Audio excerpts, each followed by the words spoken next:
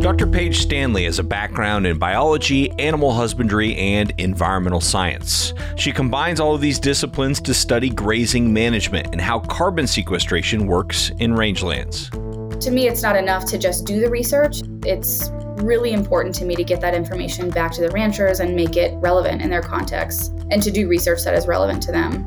Years ago, Paige set out to measure carbon sequestration on various ranches in California and quickly realized much more research was needed into how to sample and analyze and properly quantify baseline soil organic carbon and changes to that carbon over time. But I think that's one of my primary concerns as a scientist, is knowing what it actually costs to actually do this correctly and within a small margin of error is more expensive than the profit that somebody is making off of, a single carbon offset. Then that should raise questions in folks. Well, how are they making it profitable? If doing it accurately is more expensive than it would be worth, what is changing to make it profitable for them? And often that means taking much fewer samples and selling much more uncertain offsets. Dr. Paige Stanley joins the show to talk about the challenges of measuring carbon sequestration, the role livestock play in that process, and her outlook for the future of regenerative agriculture.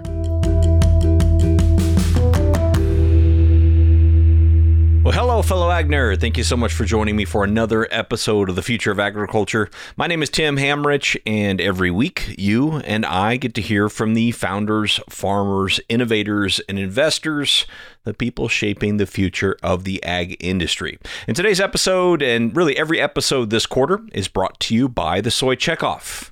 It takes more than hard work to move a commodity. It takes a strategic plan and farmer leaders like you to implement it. And that's your Soy Checkoff. Whether it's finding new markets for oil and meal, investing in production research to help get more from every acre, working with the supply chain to impact your bottom line, having a sound plan delivers results. And you and your fellow soybean farmers are proving it through your Soy Checkoff. See all the ways the Soy Checkoff is moving soy forward for you at unitedsoybean.org. And thank you very much to the Soy Checkoff for supporting ag innovation and the Future of Agriculture podcast. All right, back to today's episode with Dr. Paige Stanley. Paige is an interdisciplinary scientist working to understand how grazing management can sequester carbon in soils to help mitigate climate change and build more resilient rangeland ecosystems. She draws on a wide range of disciplines, including soil biogeochemistry, grazing and rangeland ecology, agroecology, rancher sociology, and political ecology to approach research questions holistically. And I think you're going to get a good sense of what all of those words mean in this conversation, because we cover quite a bit of that. Paige is particularly interested in the use of regenerative grazing, also known as adaptive multi-paddock grazing by ranchers on rangelands, a form of high-intensity, short-duration grazing with the potential for increasing soil carbon sequestration through those practices. All right, I know we hit a lot of buzzwords there, but stick with me, because this really is a fascinating and wide-ranging conversation about regenerative agriculture, for lack of a better catch-all term. But within that, we really hit a lot of interesting points, from the challenges of carbon measurement to grazing management to carbon-nitrogen ratio dynamics to producer economics to rancher sociology and beyond.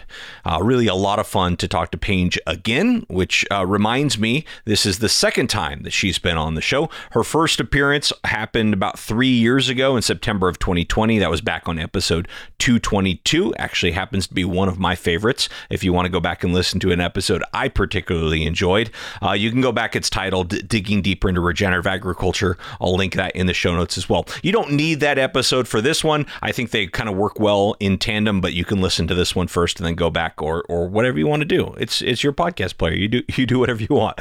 Anyway, we're going to kick off today's episode with Paige recapping what led her into the long process of understanding what it takes to properly sample, analyze, and measure soil carbon sequestration. And I think this is really, really, really relevant given the current discussion that seems to take for granted how difficult this can be to get it right with a high level of accuracy. So here it is, my second interview with Dr. Paige Stanley.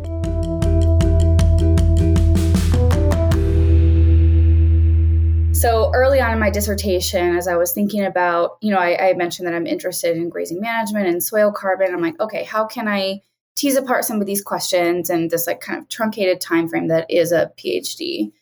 So I was, designing this experiment where I was going to be measuring soil carbon outcomes from grazing management in California. And as I'm writing a grant to be able to do these things, in your budget, you need to budget for how many samples you're going to take. And that will project how much money you need for sampling and analytical costs and things. And I was like, okay, well, how many samples do I need to take? And that question turned into like a 3+ year long journey to try and answer it. And my advisor at the time, Dr. Tim Bowles, who's incredible at Berkeley, he encouraged me to just get out and do some reconnaissance sampling. So just like go out on one of the ranches you're going to be working on, take some preliminary samples, and let's see how variable they are. And that'll help us figure out how to move forward. So I did, alongside a friend and colleague of mine, Jessica Chiartis, who did her PhD at UC Davis, but more on the cropland side. She and I went out to a ranch that we had connections with in California. And the original plan was just to take maybe like a couple of samples, maybe a couple dozen samples. We wound up being out there for 5 days and collecting 800 soil samples from this ranch. And I think just the more we were out there, the more we were boots on the ground and looking at the landscape. It was rocky, the topography was variable. California rangelands specifically are kind of these oak woodland mosaics. So there was variability from top to bottom in just about every way you could imagine. So anyway, we collected all of these samples, and then our kind of questions started to expand from there. And we wound up roping in a statistician at UC Berkeley, Jake Spertus, who was co-author on the paper that we wound up publishing, to help us with some of the more statistical questions. But it wound up being us trying to answer questions about variability in California rangelands and croplands, and trying to understand what it actually takes to measure soil organic carbon and then measure soil organic carbon change. So just quantifying a baseline carbon stock within a degree of accuracy, that question is actually very different than trying to detect and then quantify very small changes over time. So the first is like, you're trying to get an accurate measurement of this really large pool, whereas the second question is kind of like trying to find a needle in a haystack. You need to be able to first detect that change, so the change in soil carbon from time 1 to time 2, and you also need to be able to accurately quantify it if that's your goal. So you need to be able to say, like, we sequestered 0.5 ton of carbon per hectare per year over the last 5 years or something like that. And that is a much harder challenge. So that's kind of how the question got started and how it grew. And we wound up publishing this manuscript that I'm really proud of, but wound up taking us a lot longer than I anticipated. But it started a lot of conversations, I think, specifically within the carbon market space. Scientists, I think, have known for a while, but maybe it was one of those like red herrings that we just didn't really want to talk about because it's expensive. It would require us to take a lot more samples than we're used to taking. So I think it's gotten conversations started on both ends, but the ramifications, I think, are a lot larger for the carbon market space. Yeah, huge ramifications. And before we maybe go there, or in an effort to get there eventually, I guess, how accurate can we get when measuring soil organic carbon, given, all that work that you just did? I mean, you can get as accurate as you want, depending on your budget. If you have an unlimited pocket and you can dig deep, you can take, hundreds or possibly thousands of samples, and the limit doesn't exist, essentially. You're always going to have some degree of uncertainty, but you can narrow it pretty good if you're willing and able to take a ton of samples. More commonly, what people try to do is base the number of samples they take on a given budget. And so they'll kind of start from the top and figure out their way down. But in reality, it needs to be the reverse if we actually want to be able to quantify those changes accurately. And so you need to figure out, first, how many samples do you need? Second, how much is that going to cost? And then third, is that feasible? And if not, then maybe we need to think about a different question. Yeah. So if I'm a carbon market company, I'm trying to sell carbon credits or carbon offsets, and I hear all this, I'm thinking, oh man, this sounds more expensive than the carbon is worth in the market. Is that the problem we're running into? That's exactly the problem that we're running into. It's less of a problem on croplands than it is on grass and rangelands. Croplands tend to be more homogeneous, basically because usually it's a single type of thing or forage or plant or crop grown on it. Usually it's tilled. So everything that we do to croplands tends to homogenize the soil. Whereas on grass and rangelands, these things aren't plowed unless it's a pasture, and they're typically not irrigated. And, to what I was saying earlier, they're often grass and rangelands and not croplands for a reason. Whether that's rocks or low and patchy soil fertility, grazing adds another level of heterogeneity in there. And so the costs and I think challenges to quantifying soil carbon change on these two different landscapes are different. And that's why I think we've seen most of the carbon market space centering on croplands, although now you're seeing them migrate into grasslands more or trying to. But I think that's one of my primary concerns as a scientist is knowing what it actually costs or likely costs to actually do this correctly and within a small margin of error is more expensive than the profit that somebody is making off of, a single carbon offset. Then that should raise questions in folks. Well, how are they making it profitable? If doing it accurately is more expensive than it would be worth, what is changing to make it profitable for them? And often that means taking much fewer samples and selling much more uncertain offsets. Okay, yeah. And on your first interview on the show here, we talked a lot about like what exactly is happening when carbon is being sequestered. Is it's being trapped down there? It's being trapped in different ways. What exactly are we doing when we're sequestering carbon? So I highly recommend everybody go back and listen to that episode as well. So I'll try not to just repeat, although I find that conversation very interesting. But I would like to know, a lot of your work has been done in grasslands. And these, I imagine, are perennial grasses and very good for carbon sequestration because we're not kind of tilling up the land and letting, those gases back out. But I do wonder what role the livestock play in that system. Are they just basically the living tractors that are managing these perennials that are really doing the hard work of sequestering carbon? Or is there something else to the science of maybe the microbial interaction between something coming off of the livestock and going into the crop? Like what exactly is their role? Or are they just, living mowers, for lack of a better term? Yeah, Tim, this is a great question. It's actually really timely because myself and Francesca and some colleagues, Megan Mockmiller and Chris Wilson, are all writing a manuscript about this right now.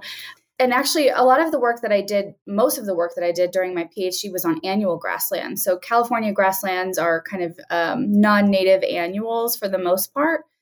And so just to add a little nugget that we've still got a lot of work to do in understanding the opportunity of soil carbon sequestration with grazing on different types of vegetated grasslands. So like annuals versus perennials, C3 versus C4. This is still a little bit of a question mark, though we can kind of conceptualize what those are. But to your question, what exactly are livestock doing to help us sequester carbon when they're grazing? There's a couple of different things that they do, but if you think about it at its most basic level, what often I think people think of is that livestock are just removing biomass. So how can biomass removal help us do anything to sequester carbon, right? Because you think of sequestering carbon, you want more inputs, more biomass going into the ground. And cattle are obviously removing some of it to grow their own bodies, respiring some of it in the form of methane, et cetera, et cetera. So if you think of the grass growing on a landscape, really most plants have a really high C to N ratio. So that means there's a lot of carbon per unit nitrogen. And what we know about soil carbon sequestration now is that there are different fractions of soil carbon that behave really differently. They have different lifespans in the soil. They have different ways of getting there. And it turns out that lower C to N ratio inputs, so these are things like legumes with a lot of nitrogen, or really green grass, for example, fresh new things, manure is low C to N. Those tend to contribute to a fraction of soil carbon called MAM, mineral associated organic matter. And that's a more persistent, stabilized fraction of soil carbon that tends to stick around for much longer. And so it's not just an inputs-outputs equation in the way that we think about soil carbon formation anymore. And so livestock, in a couple of ways, can contribute. Specifically, what we're measuring is increases in that MAM, that more persistent, more stable fraction. So by removing biomass, for example, during the grazing process, they're masticating, they're ruminating on some of it, and they're pooping. And that manure tends to be a really high quality soil input, likely more high quality than the plant itself when it's on the surface. So it's kind of transforming plant biomass into something that's easier for microbes in the soil to use and makes them more efficient at forming that pool of stable soil carbon. So that's one way. The other way is in timing of grazing. So, if you imagine a grassland that's growing grass and no grazing happens, no biomass is removed. Eventually, throughout the year, those plants will senesce. So they'll turn brown, they'll seed out. That's when you see the C to N ratio really skyrocket. And it's really hard for that plant material, once it's senesced and kind of woody and tough, to become stable organic matter. It's really hard for microbes to use. It's just like tough cardboard. By removing some of that biomass early on in the grazing season, you can kind of keep plants in the vegetative phase for a little bit longer. And so that maintains their life cycle and it extends the carbon inputs into the soil at a lower C to N ratio for longer. So that's another way. We are actually attempting to answer the question about the role of microbes with livestock grazing in soil carbon sequestration, soil carbon turnover. That is something that I'm really excited about, but we don't have good answers to yet. I'm actually submitting a grant in a few weeks with Kelly Wrighton, who is a microbial ecologist here at CSU and who has done a lot of ruminant microbial community work. So hopefully we'll get at some of that. And so I think some of these mechanisms are really clear on how livestock can help increase soil carbon. But then there are still remaining questions about different ways of management and the direct mechanisms by which they're causing these changes. So, grazing can happen in a lot of different ways. Animals can be left in big pastures to kind of graze throughout the year with little to no rotation. And a grazing system like that will have very different impacts than one, a management system where animals are moved really frequently, potentially where some pasture rest is incorporated. But exactly those mechanisms are still unclear to us. And that's not because we've been unable to answer them, but I think we've just not done a good job at measuring those things. And I have this big kind of stick to wield with the history of grazing soil carbon research and problems in the literature, but we can get into that later if you want. Oh, okay. Well, no, is that a whole other episode, or is that something you could sum up for us? It could be both, but let me try to sum it up. I'll try to sum it up briefly and concisely. So there's a couple of problems historically when scientists have tried to measure soil carbon change with grazing management, grazing in general. One is to that spatial heterogeneity point. So if you look back in the literature, often people just aren't collecting enough samples. And so I don't have a ton of faith in some of these papers that are, saying grazing might have no impact. I think that might be true, but we don't know based on some of those papers, based on the number of samples they took. Second is that a lot of historical literature is just looking at grazing versus no grazing, which doesn't really tell us a lot. I think about these nuances that we know exist in grazing. Just the presence of grazing animals tells us nothing, considering that grazing management exists along this huge spectrum.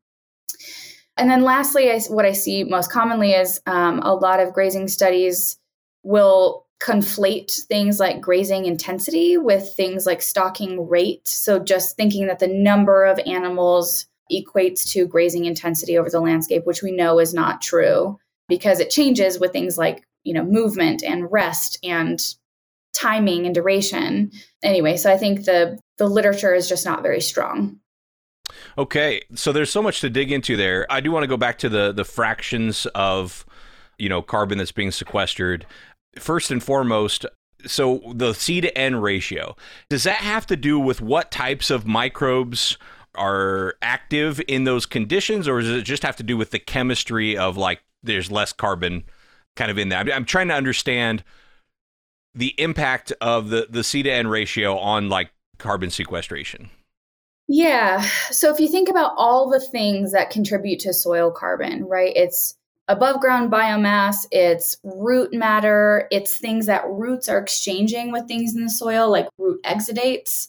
It's microbial necromass, or microbes once they die and decay in the soil. So there's a lot of different things that can enter the soil and contribute to soil carbon. Some of those things have a lot of nitrogen. For example, microbes have a really low C to N ratio. There are different types of plants. So legumes, for example, things like alfalfa or clover that have natural nitrogen fixing capabilities. So that will, lower their C to N ratio. That's really important because microbes are most efficient. So microbial necromass, kind of dead microbes, are one of the main contributors to that stable soil organic carbon fraction. But in order for microbes to be able to use a substrate to grow their bodies, to grow their communities, to build in microbial biomass, they need nitrogen. And so they'll kind of eat away at the carbon in things until they get to the nitrogen. And the more carbon there is per unit nitrogen, the lower the carbon use efficiency in those microbes are, and the more of that carbon is actually respired instead of sequestered. And so that's just one aspect of soil carbon sequestration, but generally speaking, higher C to N ratio soil inputs lead to more of that carbon being respired than sequestered than is the case in lower C to N ratio things.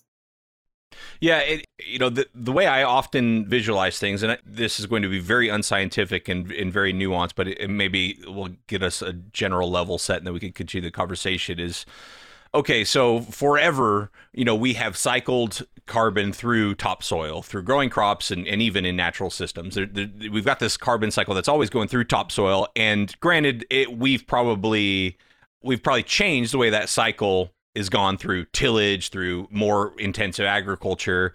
But then at the same time, over here, we've got this like deep stored carbon in fossil fuels that we have been mining and burning at unsustainable rates. So I think the question that often I get from the ag community is like, look, we're kind of cycling this carbon like we've always cycled this carbon.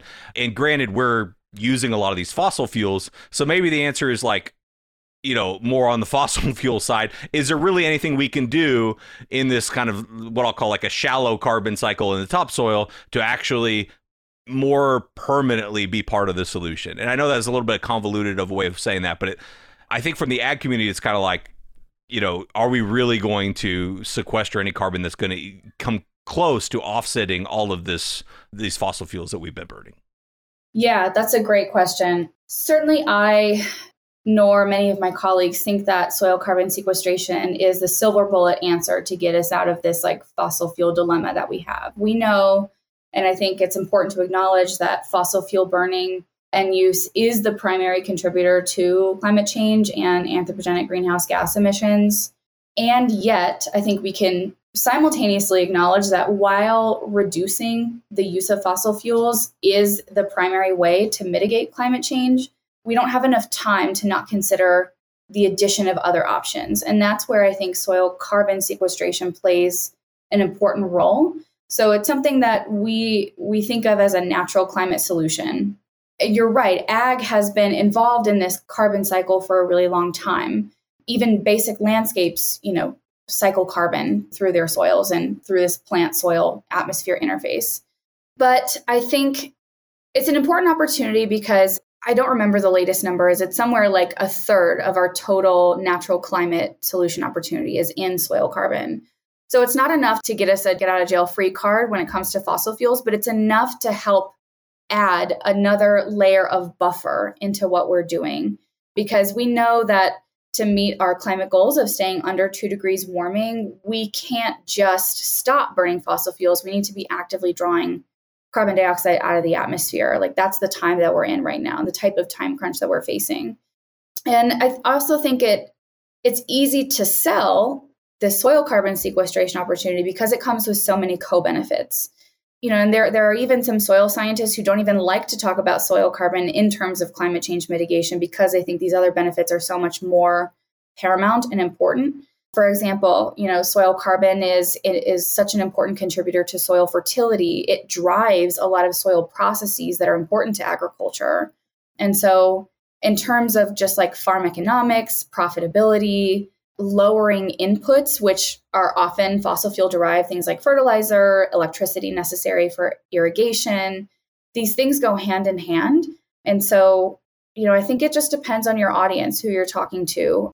If it's going to be something like climate change, getting them on board with thinking about soil carbon sequestration, then absolutely, I think that's valid. If it's something like soil health and reducing their input costs in order to increase their profitability, I think absolutely that's also valid. But I think it's important to put in perspective the role of soil carbon sequestration in terms of climate change mitigation. It's necessary, but insufficient on its own. Perfect. That is exactly the sort of like context I wanted to have kind of for this next question, which is kind of, based on all these years of research you've been doing on this, I imagine you remain optimistic about our ability to really fill that 1/3 role that you mentioned of, soil carbon being a way to sequester carbon. I'm just curious, related to that, what do you believe about the potential here that maybe the science hasn't proven yet, but, is something that you do either hope for or at least believe yourself? I mean, in terms of regenerative agriculture, which is, seems to be what's getting a lot of hype right now in terms of like how we face agriculture and really hunker down on sequestering carbon, which is my jam. Like that is my research jam, regenerative grazing, soil carbon. At the same time, I see a lot of people talking about things like nutrient density and healthier food coming out of these systems. That's one area where I feel like the evidence is really lacking. Not to say that it's not true, but maybe I'm not sold. I'm not convinced quite yet. Alternatively, I think one thing that I really think, and this is going to be an unpopular opinion, I think that often I hear pushback on like, oh, well, what's the point of sequestering carbon or like investing all these resources into soil carbon sequestration if it's going to saturate? Like if we're going to cap out on it sometime soon. I think saturation is important to talk about. At the same time, it's kind of this hypothetical limit. And I don't think that it needs to hinder us from seizing this opportunity for soil carbon sequestration because we have such a deficit in where our agricultural soils are now and this theoretical limit, max capacity that they can hold in terms of soil carbon. So I don't deny that saturation can exist in some hypothetical terms. I also don't think that it's a realistic max that we're going to need to worry about anytime soon. So that might be my hottest take. I'm sure I have more, but I'd have to think about it. No, that's good. And I'm curious about, how you see the path forward. I mean, obviously your work is fundamental and I hope it continues, for a very long time, the research you're doing, but zooming out a little bit to like what needs to happen for us to really tap into this opportunity to sequester more carbon in soil. What do you see as the big milestones that might move the needle? Yeah, this is a good one. People conceptualize change in different ways. I think a lot about my research and its impact on actually making change. And what does that look like? To me, it's not enough to just do the research. I have been at, 3 land grants now. It's really important to me to get that information back to the ranchers and make it relevant in their context and to do research that is relevant to them. But I think, in terms of change, when it comes to specifically grazing and soil carbon, what are the levers at our disposal to take what we're finding out in the science realm and leverage that in terms of ranchers changing their practices to things that we're learning that, increase soil carbon or, what does that look like? And I think there are a couple of different camps. One is the kind of consumer-facing, bottom-up way. And that would be things like, can we convey the value of, this beef and the way it was managed and its impact on soil carbon in terms of a label and get people to pay some sort of premium with the understanding that that premium would then incentivize more people to do it because they can see that their product is selling for more. That's one way. And, we've seen that in terms of like the USDA organic label, which is the only, codified kind of into policy, into law, sustainability label that we have. I tend to be skeptical of that because I think to rely on the concerted actions of, in the US, 330 million people to do something in terms of climate seems unlikely. And also, I think that we've kind of reached market saturation in terms of our labeling scheme. So I think every additional label feels a little bit like white noise. Like, what does this actually mean? If you talk to consumers about what they think the labels mean, it's often not what it actually means. And in terms of what they actually are willing to spend their money on, often they say these things are important, things like sustainability or all natural, organic or whatever. And yet often at the counter, they don't choose to buy those things. So that is kind of wraps up why I don't put a lot of weight in that lever, though I don't think that it's unimportant. It's just not where I tend to spend most of my time. To see some of these changes, I put a lot of weight into the policy realm, and that comes with its own set of trade-offs, right? We know policy is slow and inefficient and all the things that we know is wrong with it.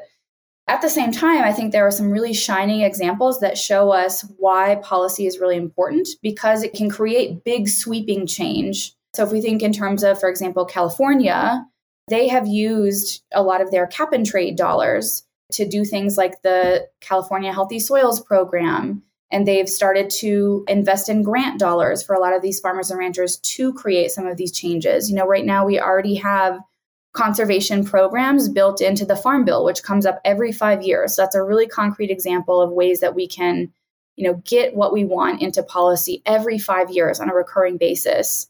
And so I think there are, in terms of policy, important opportunities to, number one, peel back things that we know are causing barriers to farmers and ranchers from using these practices that we know can be really impactful for soil carbon. Things like on the cropland side, diversifying their agricultural production or reducing the level of inputs. And then there are also levers that we can pull to incentivize people to use these practices. There's pay for practice, there's pay for outcomes, whatever the strategy. I think that it's still an important tool. And yet I've done quite a lot of social science with ranchers over the past, 7 or so years. And I think it's also important to acknowledge that not everybody is going to respond to a price incentive, to just being paid to do something, especially in terms of regenerative ranching or like these really complex agricultural systems where maybe we're thinking in terms of, diversified farming systems with low inputs, or regenerative grazing where they're adapting rest and rotation schedules to match the landscape. These things are above and beyond these like single a la carte practices. And in that case, I think we've got to think a little bit bigger than just paying somebody to do one thing, because we know it tends to be these stacking of practices that turns out to be really beneficial for soil carbon. So for example, stacking no-till and cover cropping, or with grazing, the combination of rest and rotation. And I think that's where we still have a lot of questions and gaps to fill. What is it going to take for folks to be interested in stuff like that? And I think, at least in my mind, I always come back to just farm profitability. There was a book I read a couple of years ago that has just stuck with me called Farm and Other F Words by Sarah Mock. And I think the thing that stuck with me about it is like the farms that have the most longevity are farms that find a way to be profitable. And so I think at the end of the day, we've got to find a way for these practices to be profitable. And that's partially risk mitigation. I think it's partially, like I said, removing some of these barriers. But that's, I think, like the next policy frontier that I'm interested in. Yeah, that's really interesting. I was thinking about Sarah's book. That's why I laughed when you mentioned that earlier. Because I was thinking about that book as you were speaking. I also wonder, because I am always very focused on farm profitability. I think, that's, the lever of like, if you can make it the profitable thing, it'll get adopted. I wonder if that's any different in grasslands, though. You've studied grasslands. I wonder, though, like, it seems like there is a higher percentage of acreage, would be my guess, of people who want the acreage more than they necessarily want the cattle or the money. They buy land because they have money to buy land. Whereas, with row crop farming, if somebody's buying land, they're usually renting it out to a farmer that's actually kind of doing the practices. I don't know. Is that different with grasslands? And if so, does that even make your point all the more relevant that, like, it's not always about money? Yeah, no, I think you hit the nail on the head. There's this whole history of literature in like the rancher sociology realm, where like early in the 70s, just as kind of these rich moguls were starting to buy up ranches in the US West. And we've seen this tradition continue up until now. Like these super rich people are buying up these huge ranches, and we're seeing this like changing of hands in a way that is not always in line with like our ag goals. Anyway, there's this whole literature of, rancher sociology where early in the 70s, economists started to ask, why aren't some of these ranchers selling their ranches when the profit they could make from the land is light years ahead of what they could ever expect to make off of being a rancher, selling beef, producing beef, or whatever. And I think the finding that emerged throughout the 70s and into the late 90s was that ranchers aren't just in it to make profit. And I think that's what makes their sociology and their barriers and incentives different than some of the other agricultural sectors. They're in it for other consumptive uses. They like the tradition. There's this rich history and culture of ranching in the US. They're in it for tradition. They're in it for the lifestyle. It's important for them to raise their families on these places where they grew up. The land itself is really important to them.